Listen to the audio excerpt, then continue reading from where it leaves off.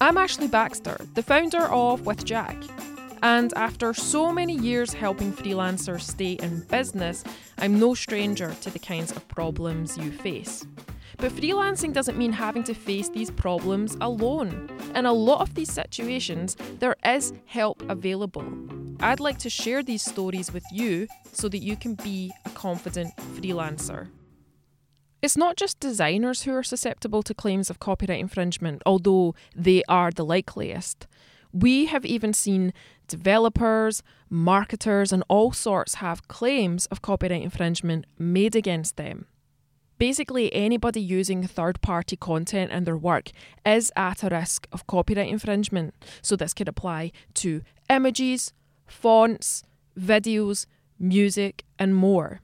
For those that aren't familiar with the concept, copyright infringement is the use of copyrighted work without permission from the copyright holder.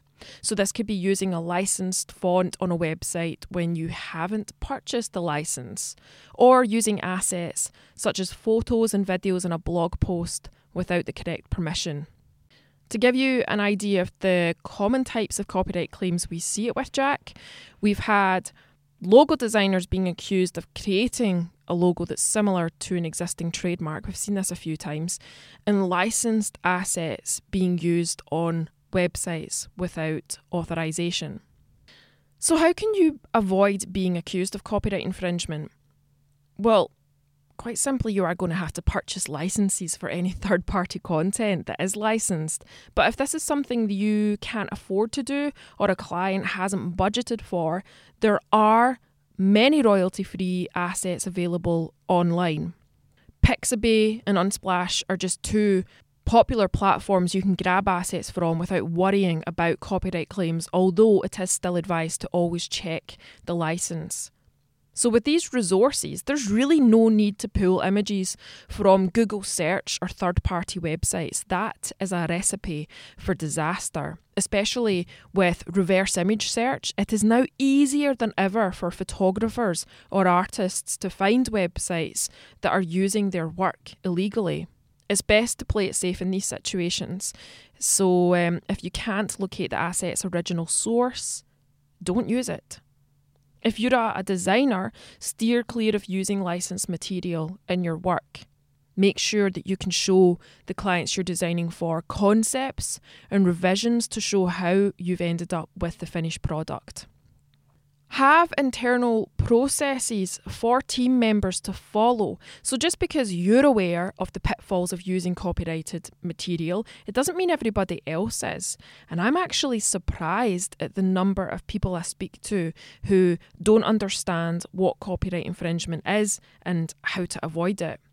If you have an intern or a team of people working with you, create a simple document that outlines your process for using content on your site, on your client sites, or even social media.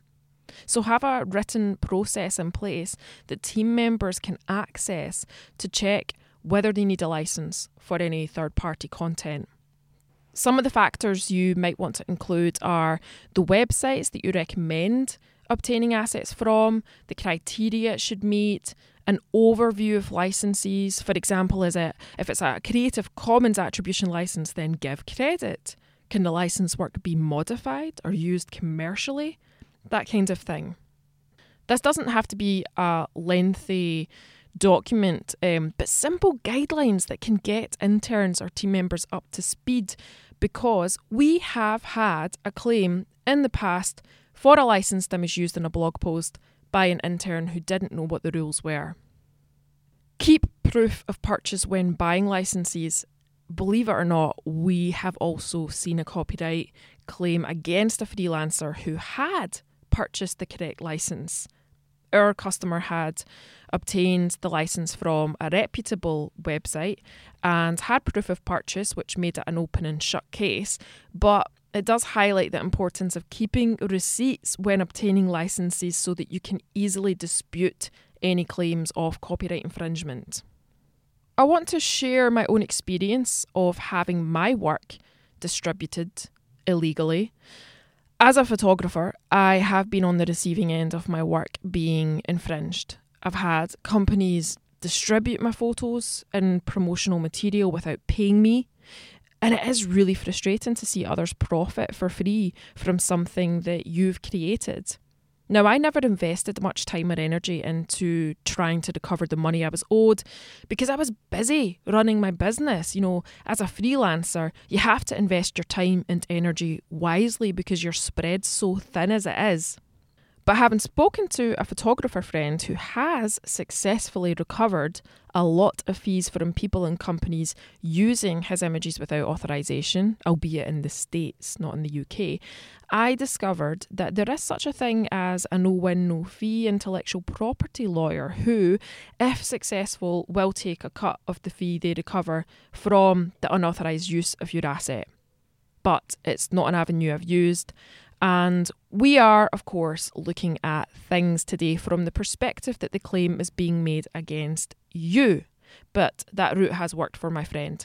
I was also a Getty Images contributor and sold photo licenses through their platform, and recently they contacted me about pursuing the unauthorized use of one of my photos, and they're actually taking the matter to court. So it might not be the content creator you have to worry about, which could be some part-time photographer or small artist, but the distribution partner who has been selling their assets on their behalf and has a lot more resources to pursue these things. I really don't think it's worth the risk of being taken to court by a huge media company when you can buy a license or use one of many royalty-free resources online. So here's what to do if you have infringed someone's copyright. Sometimes copyright infringement can actually be an innocent mistake that costs a few £1,000s to fix. Typically, with the claims we've had at With Jack, the copyright ones have been quite small. None have exceeded £3,000, and they tend to be quite straightforward to handle. So here's what to do if you are accused of copyright infringement. Remove the asset in question immediately if you don't have the correct license. If it's an image in a blog post, delete the image. If it's a font on a website, remove it and say, "Hello, Times New Roman." If you have professional indemnity insurance, unintentional copyright infringement should be covered, so contact your insurer with details of the claim and any communication you've received or proof of ownership if you have it. Do not reply to the accusation until you've received guidance from your insurer.